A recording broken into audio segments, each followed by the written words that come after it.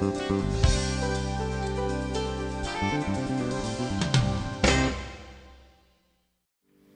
morning. Didn't you get the Hawaiian shirt memo for today? If you start wearing Hawaiian shirts, it's going to get warmer. So the problem is you're wearing all these jackets and we're going to get more of this cold weather. I know that all of us here this morning are filled with anticipation because within about 20 minutes ago, it was announced now publicly in Chicago that Scott Cagle is coming here to ABF, huh? Woo! And so there's no escape now. It's public there. It's public here. And be praying for them. They're still looking for housing. We have a little update that maybe the condo that they had wanted that went to someone else, they dropped out. So maybe that condo's back in play. So we're looking forward to all that's going to be happening there. This morning, we're going to talk about expectations. I'm in the middle of a series called Great Expectations. My friend, Len Sanukian, started us last week and talked about what a church should be as we expect and look forward to having a new pastor. But as we think about expectations, what are the things just in life that we look forward to? Things that we can't wait until that time. I was thinking back through the life stages. When I was young, the greatest expectation was, oh, it's Christmas Eve. I cannot wait till the next morning. Anybody like that expectation? Yes, and even some of us adults still like it. When you are expecting your first child, there are great expectations, and you're just praying for a healthy baby boy or girl.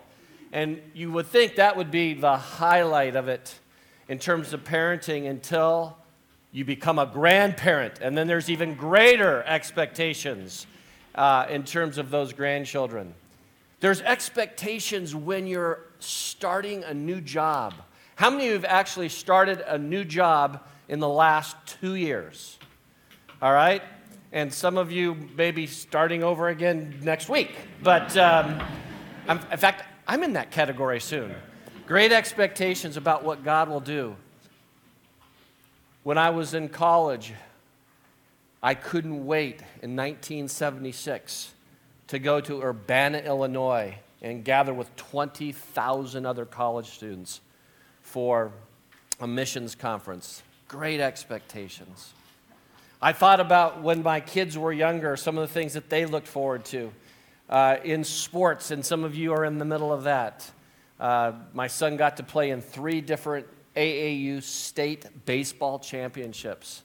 By the way, those expectations for kids are great, but if you're the father of the pitcher in the bottom of the 7th when the game's tied, those are not great expectations. That's major nail-biting, hiding somewhere and praying to God that the kid makes it through the inning. So we all have expectations, don't we?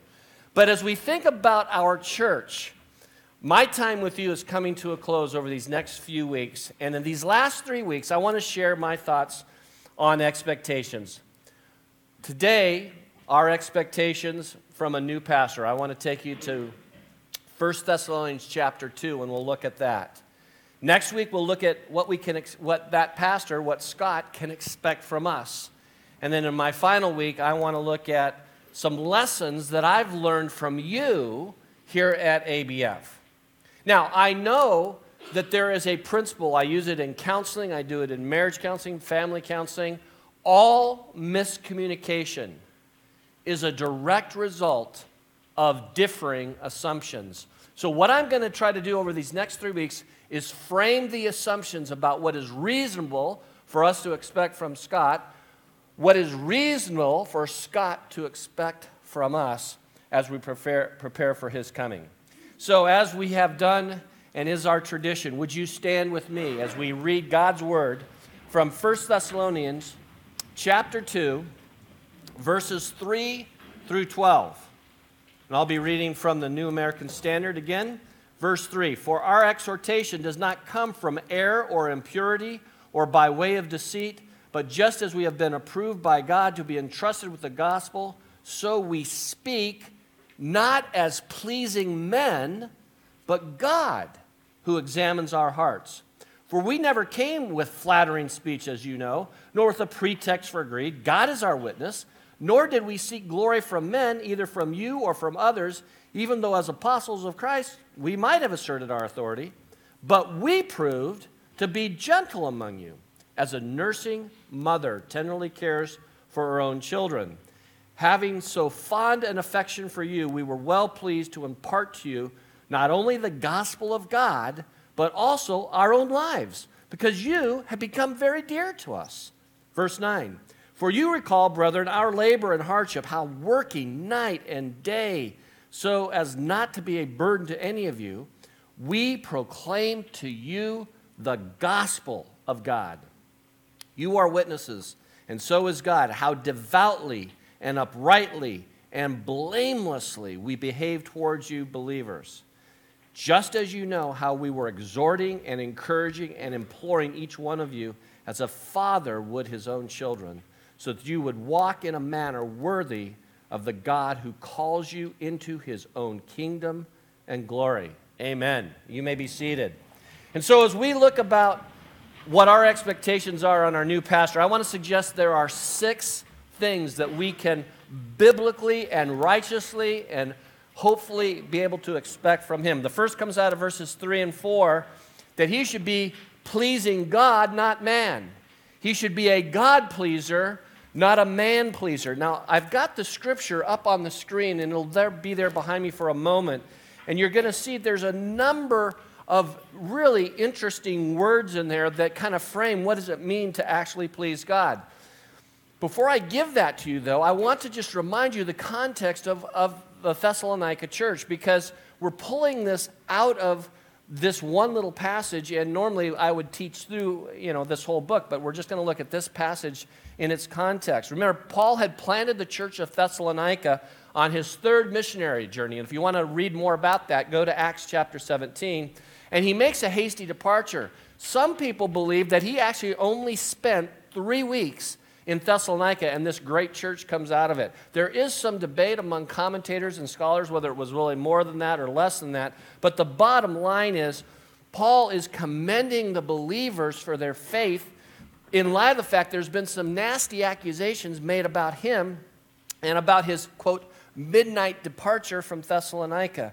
And so that kind of fueled some of these expectations about who Paul is and what he was about. So he's actually telling you, this is what I actually did. And the first thing he says to us, and for our pastor coming, is that he needs to please God, not men. And he gives you, in contrast, kind of some false teachers and what they do and how they present the gospel and how a true Christ follower would. So if you see in the text there, first of all, his message was true, not from error. See? And if you're using your pen in your Bible, you can circle error and impurity and deceit, because we're going to contrast those 3 things that false teachers would do, and we would expect our pastor, as well as Paul, what he did, an opposite of that. So his message was true. It wasn't false. It wasn't self-deluded. And so these false teachers, and you can check that out in 1 Timothy 4:2, try to discredit Paul and accuse him of all kinds of false things. Number 2, his manner of life was pure, not from impurity. His manner of life was pure, not from impurity. And there's a connotation here in terms of purity, that maybe there was a sexual connotation. In other words, Paul was not about this worship of the sex gods of paganism, that this pagan worship, often combined with sexual immorality, was woven into the practices of the day. And he said, well, I have nothing to do with that. I do want to pause for a moment, because moral purity, if there's anything that's going to sink a pastor, that's one of the areas that we have to just have our guards up against. We need to protect our pastoral staff and one another from allowing that to be a part of our experience. Now, I realize that's been a painful part of our past. And we lost a pastor here at this church years ago through moral impurity.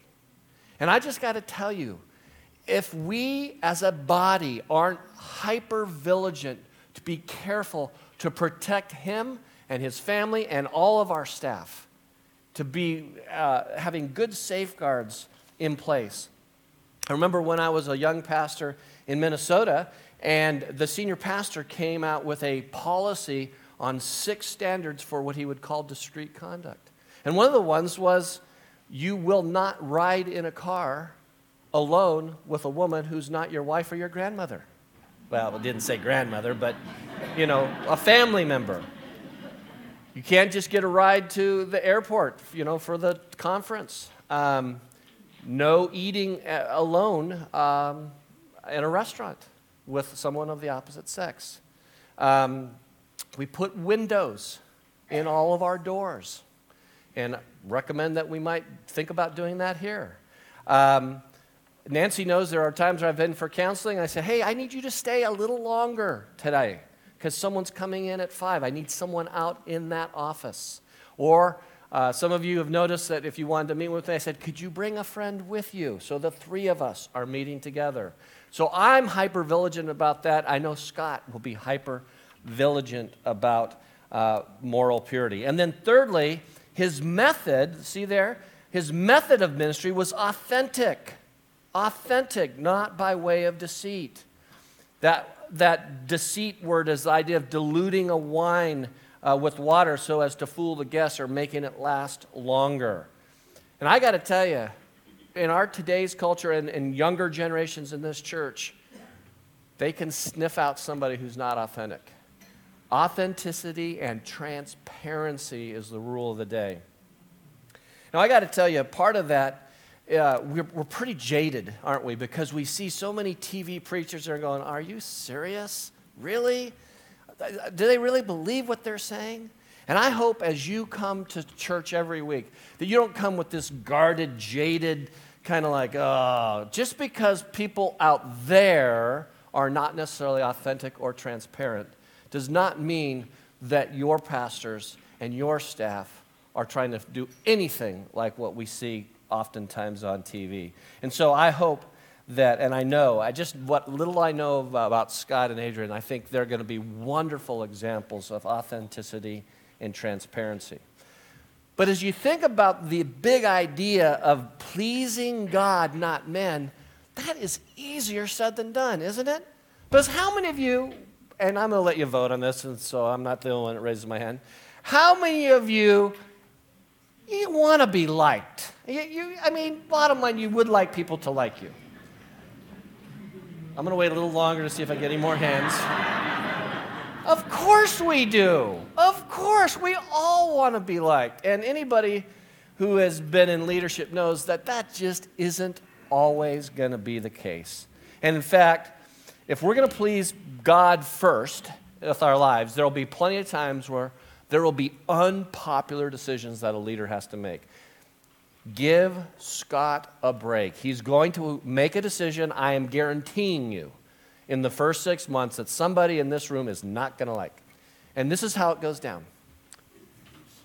I can't believe that pastor would take my ministry and say that maybe we need to reevaluate it. And then we talk to our friends. Did you know what Pastor Scott did? Do you know what he's going to do with the youth ministry?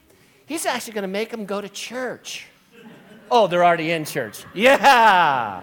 You see, there's all kinds of things that he's going to have to take a look at, and we're going to be patient together with the elders as we work together. We can't please everybody. Think about Jesus. Did he please everybody? He certainly didn't please the Pharisees, did he?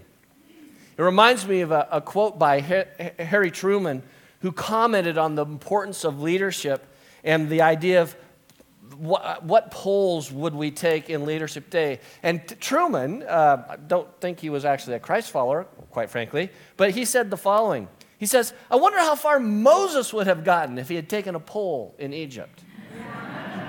He goes on to say, what would Jesus Christ have preached if he had taken a poll in the temple? What would the Reformation have gone like if Martin Luther had taken a poll? You see, Truman says, if the polls are public opinion of the moment, if that's what really counts, then we are held hostage to popular opinion. We cannot be held hostage by popular opinion here, friends. We can be held hostage by one person and one book. The person, Jesus. The book, the Bible. That's what I want to be held hostage to, not being popular, not being swayed by the tide of popular opinion. So if you want to write a principle down somewhere in those notes, write this. We're asking Scott to be courageous. We're asking for courageous leadership, even if it's unpopular. Courageous leadership, even if it's unpopular. When I was reflecting, by the way, this week, I was suffering for Jesus for 2.5 days in the Napa Valley. Someone had to do it. And I was speaking for a church there at a parenting conference. I spoke 6 times in 2 days, Friday and Saturday, but I got up real early, about 5:30 both mornings, and I was sitting in a guest house overlooking 160 acres of beautiful vineyards. And I'm telling you, if you can't meet Jesus there, you're not going to meet Jesus anywhere. But as I was thinking about this and I was reflecting on my message, I was thinking, how many of my pastoral predecessors who were senior pastors in my previous churches, some of the things they had to stand against. And I pray that we would never, ever do this to our pastor here. Here's one that we experience. A couple of very high-profile givers in the church didn't like a decision that was made, and they essentially tried to blackmail the pastor and say, if you don't do it my way, we're leaving the church. And so thank goodness our pastor said, see ya. There's the door, and didn't succumb to financial blackmail. Another pastor, it's been that I worked with, was very careful to say, I'm gonna teach God's word, even though it would be easier to do something that would be a little more palatable to the masses. Now, by the way, I'm not saying that you teach God's word in a boring way that makes people go like, oh, please, when are we done? Let's get out of here. But so often declaring God's truth, there's going to be something that you say that's going to offend somebody. And if I'm walking around just tiptoeing, not trying to hurt your feelings, and the Bible says it, I got to say it. Scott's going to be able to declare God's truth, and if he declares it, sometimes it's not going to feel good to you. Number 3, not allowing the politically correct culture of our day to dictate the agenda of the church. And so we've got to kind of look at that. And so we have to have courage to proclaim the gospel, whether people like it or not, whether it's popular or not, and sometimes that causes us to have to make very, very hard decisions. I was really discouraged today. I wasn't going to say this, but I got to just say it. I was really discouraged that Tim Tebow says he's not going to go speak at First Baptist Dallas this April because of the church's position on a couple of things. You know, Louis Giglio doesn't get invited to pray at the inaugural because of his position theologically on certain things. And so, what does our culture value? Let's just make sure we understand what kind of vice grip we are in. So when your pastor is declaring God's word, realize this is the tidal wave that's pushing us a different direction. Now, before I get too far down this road, some of you are going, okay, come on, John, but you don't have to hate the culture, right? Absolutely not. God loves people who are far from him. It's the Christians that sometimes get it mixed up. Who did he die for? Sinners. Are we those people? Yes. And so we're just holding out the breadcrumbs saying, hey, God forgave me. Come along on the ride. But look, this is what culture thinks important. I rarely have you do this, but I want you to turn to another text. Turn to Jeremiah chapter 9. Jeremiah chapter 9, verse 23 and 24.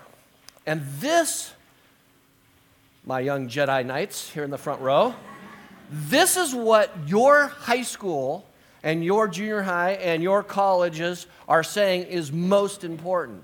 And you either have to say, I buy into this, or I buy into God's word. Here's what the culture says is important. Look at verse 23.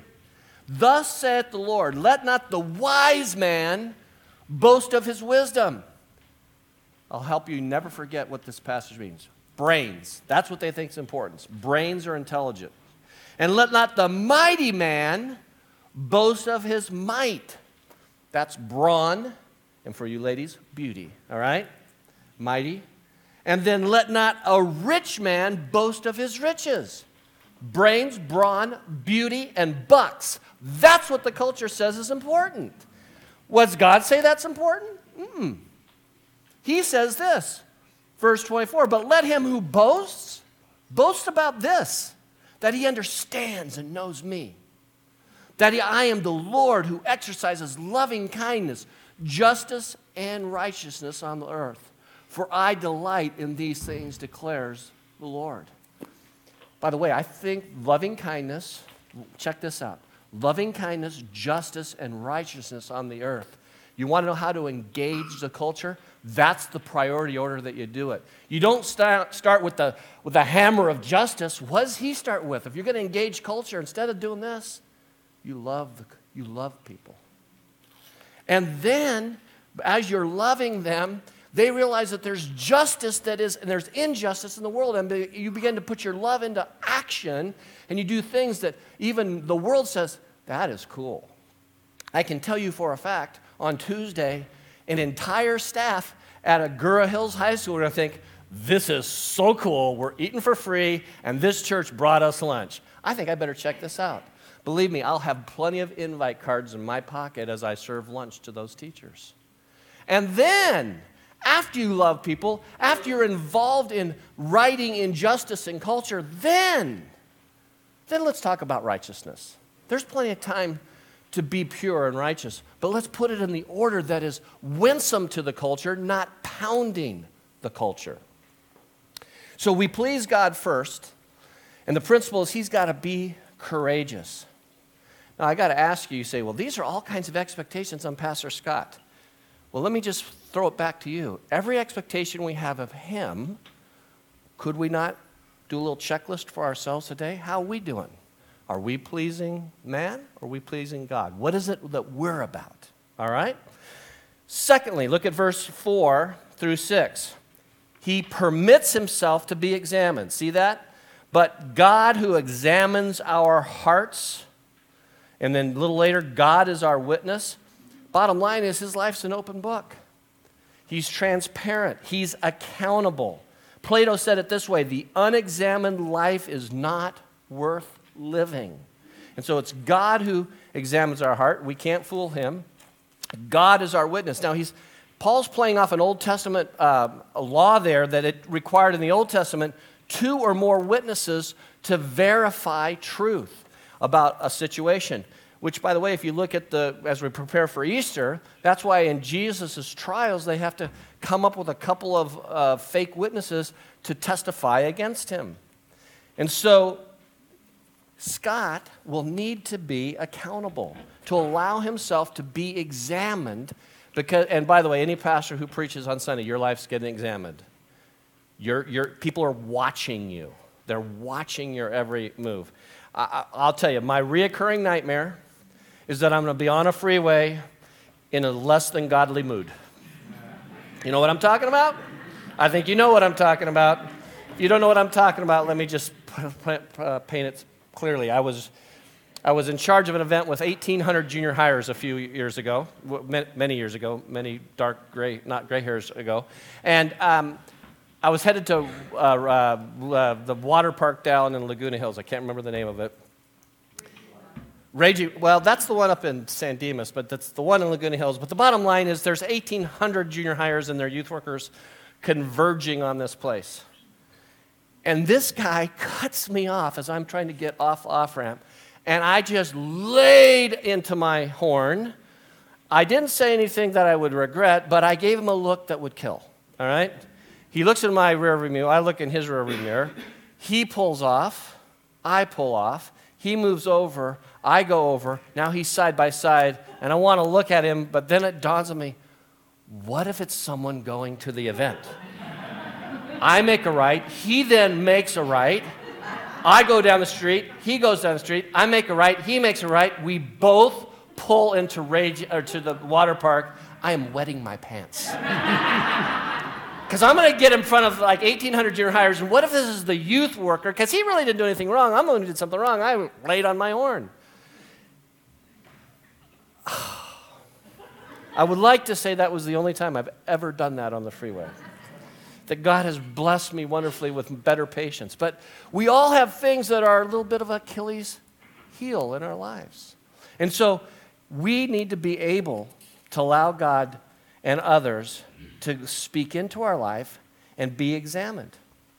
Now, he gives you a contrast in our text of the unexamined life. Look at the three words he uses: flattering speech, pretext for greed, and glory for men. So people who live the unexamined life, they come across with all this kind of flattering speech. Do you see it there? Verses 4 through, where am I here? Yeah, end of verse 4 through 6. This flattering speech. They say anything they want so you'll get to like them, or that their self-interest will be kind of lifted up. Let me tell you something. Don't be wooed by anybody's rhetoric. If you're going to be wooed by something, be wooed by their righteousness. There are a lot of good talkers. People can get a word out. But in the end, what's really happening in their life? Number two, Scott's not coming with a pretext for greed. The literal word there is to trick you, to cloak intentions.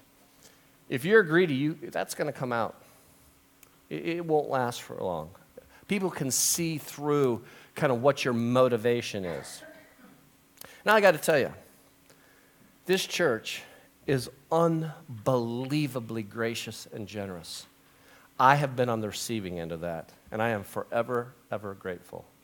But any of us who are on staff knows we didn't go into the ministry to become rich. That's just not really part of the package. Now, we'd also, on the other hand, like to not have to take a vow of poverty, which we don't have to accuse anybody here of, because this church is very, very gracious. And so this pretext for greed, and we know how money can just dominate us, and especially if we're worried about paying the bills, and that's a tough thing. Howard Hughes was once asked, how much money does it take to make a man happy? And he said, of course, just a little bit more. Here's what God's word says about money and contentment. Look, just write this down. 1 Timothy chapter 6, verses 6 through 8. Godliness with contentment is great gain, for we brought nothing into the world, and we can take nothing out of it. But if we have food and clothing, we'll be content with that. I know when I was a young junior high pastor, I wrestled a little bit being in my first ministry in Huntington Beach. The affluence of that area is not unlike kind of the area that we live in. And, you know, we had this little, we made $500 a month. Remember that? 20 hours a week, $500 a month. I felt like a rich man until I realized that rent was $260. So I thought, you know, some things have never changed for the last 34 years. About 50% of my money goes to housing. Anyway, not quite that bad now, but it was very easy to think, oh, Lord, I'm just in this little, you know, 2-bedroom apartment in the barrio, and then this is what would go on with me. I'd get whiny on this side, and then the Holy Spirit would go, you should be so grateful. You get to be in a great church. Yeah, but I don't live in a house. You haven't earned it yet. Yeah, but, no but, you know, and I'd go arguing back and forth in my head, but the bottom line is, from a young age, Cheryl and I have cultivated this idea of being grateful. I'm going to be grateful for anything and everything God gives me. And I want to be content. I don't want to be that pastor who's whiny and complaining. And I'm telling you, you're getting a good one in Scott. He's not a whiny, complaining kind of guy. He has been so blessed, and he's so excited to be here. No pretext for greed. Then the third thing that these unexamined life people have is they seek the glory of men, which we've kind of already said. And Paul kind of alluded to that. He says, hey, I could have asserted my authority. I could have, you know, the sages of his day claimed this right to rule because of all their wisdom. He didn't do that. So here's what I found. When we as pastors seek approval, applause, and attention, really that's revealing some insecurities in our own life. If someone's all about approval, applause, and attention, it kind of reveals our own insecurities. Now, that doesn't mean you can't give affirmation. I'm not talking about that. I'm talking about if they're seeking it. That's a warning sign for us. Here's another little phrase. Praise by men is a poor substitute for pursuing God. Being praised by men is a very poor substitute for pursuing God. So William Barclay said it this way, when we pray, remember this, that the love of God that wants the best for us, pray for it, that the love of God that wants the best for us, we pray for the wisdom of God that knows what is best for us, and the power of God that we can accomplish it. So the first two, he pleases God, not man. And number two, he permits himself to be examined. Look at verses 7 and 8. Number three, proves his love by his actions. But we proved gentle among you as a nursing mother. He's going to go to this nursing mother family metaphor about how he felt for them. And anybody who's got a newborn, there is nothing more powerful than the love of a mother for her newborn child. And a mom is the one who kind of cares sacrificially for her kids, even when everybody else has abandoned that family. Mom is usually the one who's kind of the glue that holds it together. And so, if you want to evaluate how you love other people, he gives you a little 3-point test again. By the way, every section here, there's like sets of 3. 3, 3, 3, all the way through. So there's, again, 3 more words describing that. How do you know if you're proving your love? By your actions? Well, first of all, you're going to be what? According to the text, you're going to be gentle. You're going to be gentle. This idea of sheep need to be cared for. Cattle are the ones that are driven. That's why, thank goodness, God compares us, as we're looking at the scriptures, you are sheep, not cattle. That's a much better way to go. We don't want to be treated like cattle. Secondly, not only do we be gentle, he tenderly cares. All right? Tenderly cares. Some of you maybe saw my Facebook post this week. I did a little shout-out tribute to one of my heroes from afar, Howard Hendricks. And he was a professor for 60 years at Dallas Seminary. But I'll never forget, I believe he's the one who coined this phrase, people don't care how much you know until they know how much you care. And that's going to be proven by Scott and Adrian as they come. You may be impressed with his preaching and what he knows and where he's been and what he's done, but I can tell you for a fact, when it comes right down to it, ultimately he's going to win you over when your heart and his heart are knit together because you believe that he cares for you. One of the beauties of being in this church is theoretically a pastor can know every name for a while. I've been working on it for 8 months, and I've done pretty well, but I would have done a lot better had I had that pictorial directory 8 months ago. Just saying. But at least I got elders and wives' names paired up and staff and their wives, and husbands and spouses paired up. I'm still working on some of the kids. But the bottom line is they tenderly care. And then thirdly, there's a fond affection. You say you care about people? Are you gentle? Are you tender? And is there fond affection? Is there a longing for one another? I hope you find that fond affection in your small group. I hope you're in a small group because that's where you get bonded in the church. We're already too big for everybody to know everybody. Some of you are new to church and you're just trying to find your way here. We need to get you plugged in where you will feel cared for, where there will be people who are gentle with you as you ask your questions, and you say, I want to hang out with that person. He proves his love by his actions. Next, verse 9. Fourth, we can expect from Scott that he will proclaim the gospel at any expense. Look at verse 9. Again, look at those words, labor, hardship, working day and night, not to be a burden. We proclaim the gospel to you. Now, very interesting, the context of this is the false teachers of his day were asking for money, and these wandering philosophers were demanding that people support them financially. What did Paul do to earn his way in Thessalonica? He was what?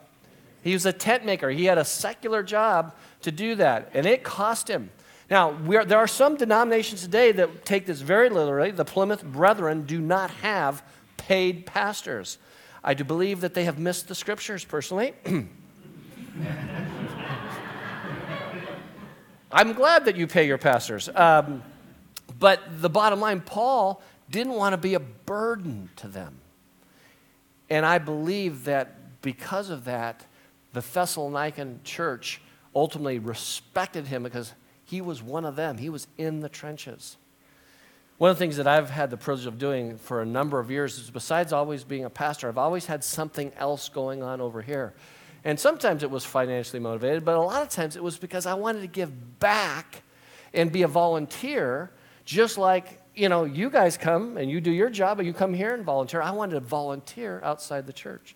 And I see that with our staff. John Nungester volunteers. I don't know if you know this. He's a volunteer chaplain for the fire department. And he gets to do ministry outside this body when there's been a death in the family. He just did a funeral recently. For me, I volunteer with a missions organization called Yugo Ministries, where we just took our team in Mexico. For 8 years, I was a part of a team that spoke in public schools called the With Hope Foundation. And so find that place, but the bottom line is that you proclaim the gospel, and you don't do it because you're being rewarded for it, because it's going to cost you. It will cost you to proclaim the gospel. And so I believe the fine line here is we need to be biblically targeted as we preach, but we have to be culturally relevant. And that is a fine line, because what some thinks is cultural relevance, another thinks is compromise. And the litmus test is not whether you like the illustration or not, but did it stay true to God's word?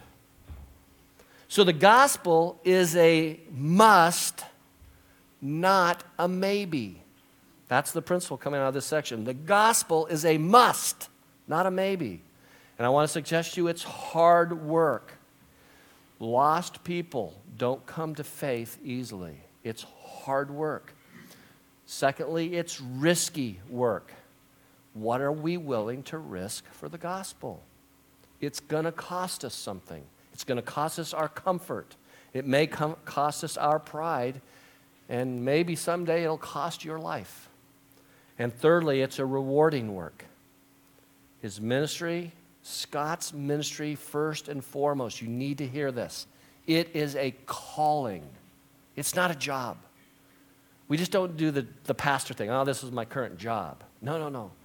I remember when I was called to ministry. For me, that first call that I really believe God says, I want you to do something, I was in ninth grade. And I had this unmistakable sense that God had a plan for my life.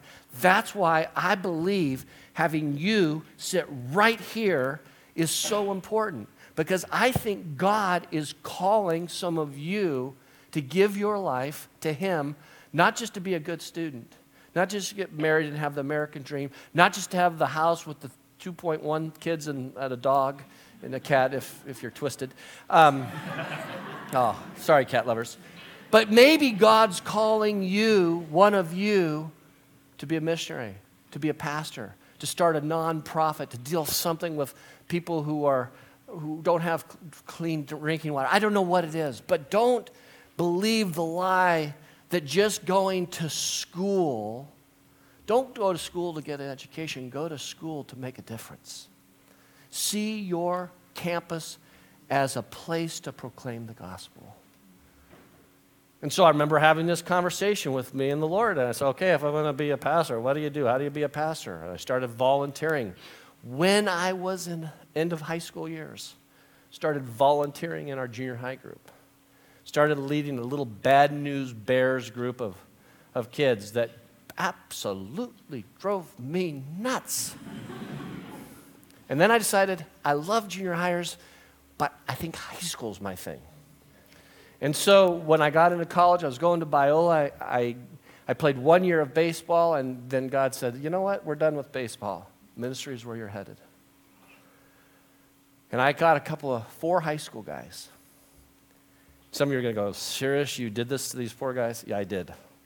The only time we could meet, they were all athletes, the only time we could meet was at 5:30 on Thursday mornings. For 2 years, we met at 5:30 on Thursday mornings during the school year. We loved when we got to summer vacation. We could move it till 9, 10, 11. And I discipled those guys.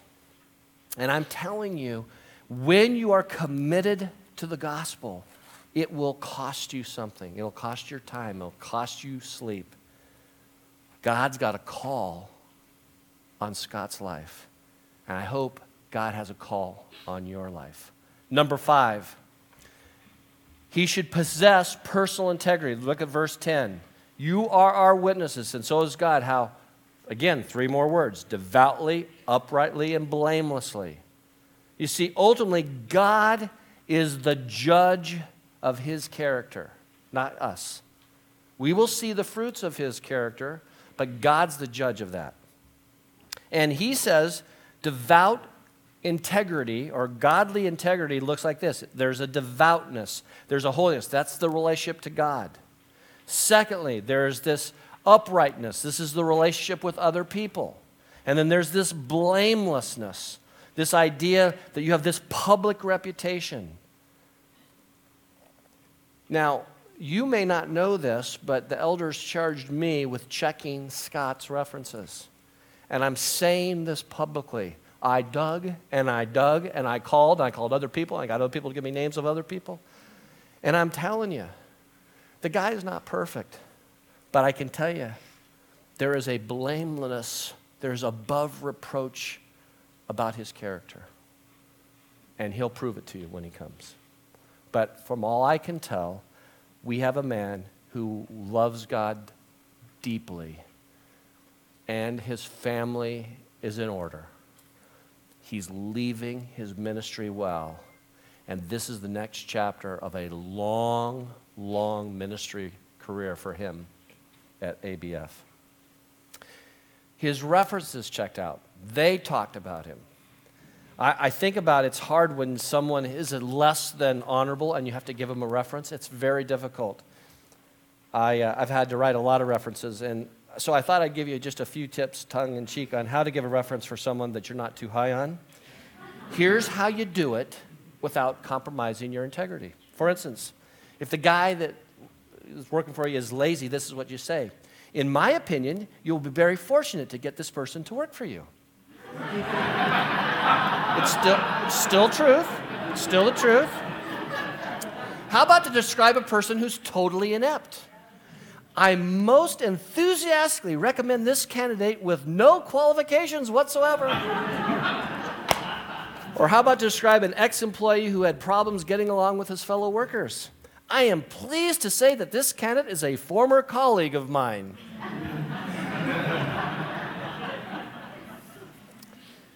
We don't have to worry about that with Scott.